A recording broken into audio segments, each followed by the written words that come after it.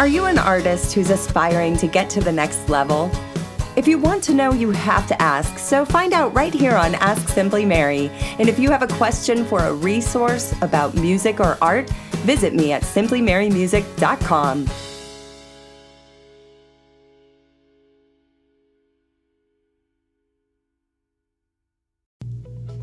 Hey everybody, I'd like to thank you so much for tuning in to Ask Simply Mary, and today we are talking about song structure. Billy Draper Hills via Quora asks, who structures a song, the producer or the singer? For example, if you buy beats, who dictates where verse, chorus, and bridge should be? Today we're talking about that right here on Ask Simply Mary. And Billy, I thank you for the question, and I want to share with you guys my own personal story with song structure and finding out the hard way that there is a universal way, and we all should follow it for many, many reasons. So what I'm going to do today is create a blog post, and within that blog post, I'll have a Wikipedia post, and it's going to talk all about song structure for you, just so you can understand these things that I'm talking about here on the podcast a little better, and then you can go and apply that to whatever portion of the industry you're trying to enter with your work. So let's get started on this. For me, I was a musician entering the studio as a rookie. And so being in the studio as a rookie, I had no idea, everything that was going on and why. And at the time, I was super duper excited because I entered this songwriting contest, and a lot of us new musicians online will do this. I entered this contest and I won. And they were going to give me airplay and a package to meet someone famous and all this stuff, but I had to get the tracks radio ready and recorded. So this was my first time in a studio. At the time, I was in a really horrendous uproar in my life, and I had all these songs laid out. We were performing them out. People were reacting. It was good reaction. So we were like, let's do it. And someone had invested in us going to a studio. Now, with that experience, boy, did I learn about structure by the end. Yes. During the process, I wish so much that my producer would have sat me down and said, I don't think this is ready to be recorded. I think we need to talk about getting you structured and things, and maybe offer me a different studio package. That's from my own personal experience, because at the end of the day, we put extra hours, extra time, extra energy into a project that we didn't need to put all that into, and it ended up costing more in the end too. All the way from musicians not being able to play the parts or not knowing the parts, and re-recording and extra hours and just everything that we could have avoided. And let me tell you why. This is not the musician's fault. It's my fault as the songwriter entering a studio to say, I want to lay this down like this. And it's going to be my way because I wrote it. Where the producer should have, stopped because he offered me to produce for me or not. This is one of those things, if I would have paid a nominal fee, he would have told me things. But, at the end, I realized my drummer can't stay on because I'm not following the mandatory structure that's industry standard. And my guitarist is having trouble learning his parts because I didn't follow structure. I didn't take the time to learn about structure because I was such an excited songwriter out there in a studio for real with opportunities in front of me that I missed. But I learned so much. It was like a college education, pretty much. I learned about software and recording and all of that, and timing and things that I was bad at that I need to improve on that I never wanted to admit. Nobody wants to say, oh, I suck at timing, but, I do. But, once I sat down, the album was finished. Taking a look back on it was like, wow, I want to redo that song. I want to redo this album. I want to do that on piano. I want to fix everything I did wrong, because that's why that project was all like amok. nobody had a structure to it. So let me tell you why this is important. Now, you're asking about beats and things too, so I'm assuming that you're either looking for a beat or you want to make beats or something. So if you've ever heard of 12-bar blues, if you've ever heard of bar patterns, those things are mentioned a lot. So I'm trying to just jog your memory if you've ever heard it. Those are structured forms. They're repeating bars, and there's so many of them in a row in a section of a song. And each song has a certain layout. So it might go intro, verse, pre-chorus, chorus, might go to verse, might go to bridge, depends on the type of song. Because heavy metal songs have guitar solos, pop songs have organ solos or piano solos. Some songs have no solos.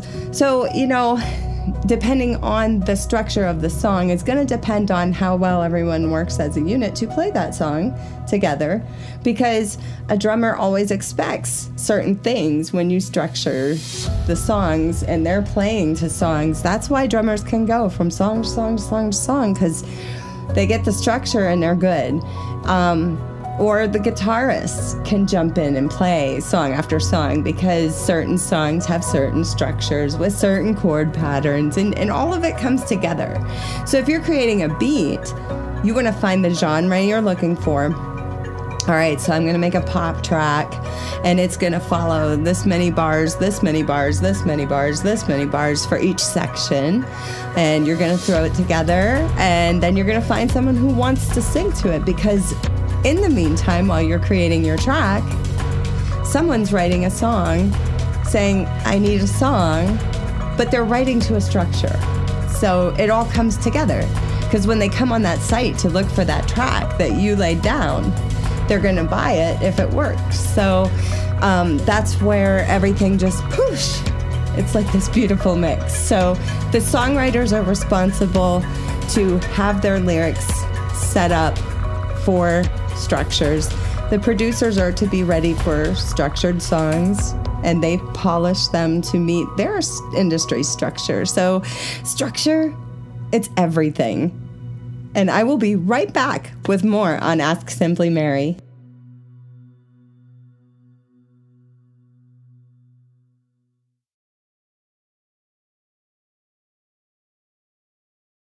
Hey everybody, I'd like to welcome you back to the podcast, and right now I am answering a question for Humberto Hernandez. Humberto asks, do I need to register a song with BMI even if I already released it on Spotify under my own name? So, Humberto, let me tell you this. This is a question that every musician needs to have answered, because if you are out there doing the DIY musician thing and you want to release your own tracks, then you need to do it right. So you are very right to ask this question. And yes, you do. If you're registered with BMI already, I am a member of ASCAP, so I know according to how it works with ASCAP, when I distribute a song, it needs to be registered with them, because that ISRC code and all those codes that they put attached to the song is so that they can identify it to get you paid. So when you're in this database for ASCAP or BMI, I believe you are also included with SOCAN, which would include Canada. But beyond that, you would need a publishing administration to go out there and collect from the 100 other companies you could be collecting from. So that's something you can look into down the road. But for now, if you have a song out and it's out for distribution, then you can get it registered on your pro organization site, such as BMI. So what I do is when I write the song and I know I'm going to lay it down there and it's going to be a song that I'm going to put out on Spotify or whatever, I copyright. And as soon as I do the copyright, I register. So I have everything done. And then I can get on with the distribution and registering with my publishing administration and things like that. So it's really, really important to do. And yes, you do need to register that. And it will be registered to your name if you're the songwriter and composer and everything. So all that's taken care of with BMI as well. So I highly recommend that you get on BMI's website. Use all the tools and resources that they have available to you there. And if you don't go there often, start checking in once in a while, because they have lots of little trinkets on those that was a tongue twister. Pro-organization websites. That's better. They have lots of little tidbits. They have blogs and they have ways for you to self-educate. So use every little bit that you can. And while you're there, register your song. Thank you so much for asking, Humberto, and we will be right back to talk a little bit more about pro organizations.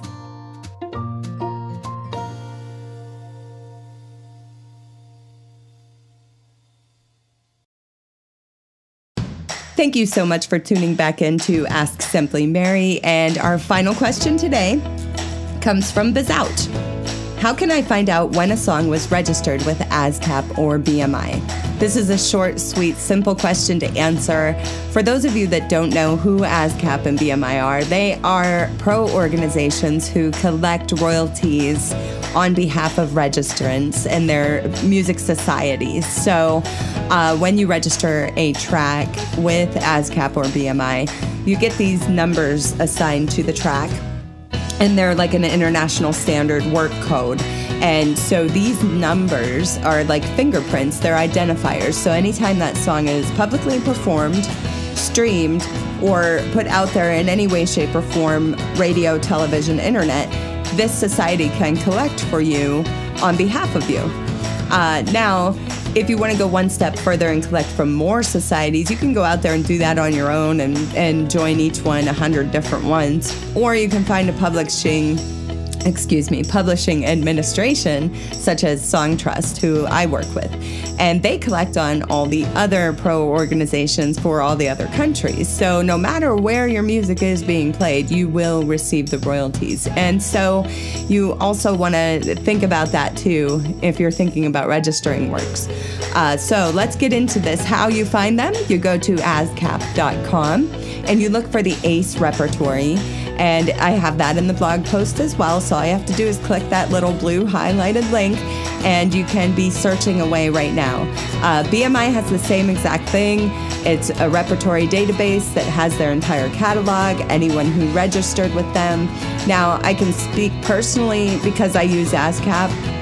You can go in there and search. You can find out copyright dates, when it was registered, the splits that are going on, and all that great information. So it's really easy to do. Bizout, I hope this helps you out, and I hope anyone else who's wondering the same thing can find the information they're looking for. Don't forget, you can always ask me your questions at simplymarymusic.com or leave me a voice message right here on Anchor FM. Thank you so much for tuning in to Ask Simply Mary right here on Anchor FM and your favorite podcast streaming network.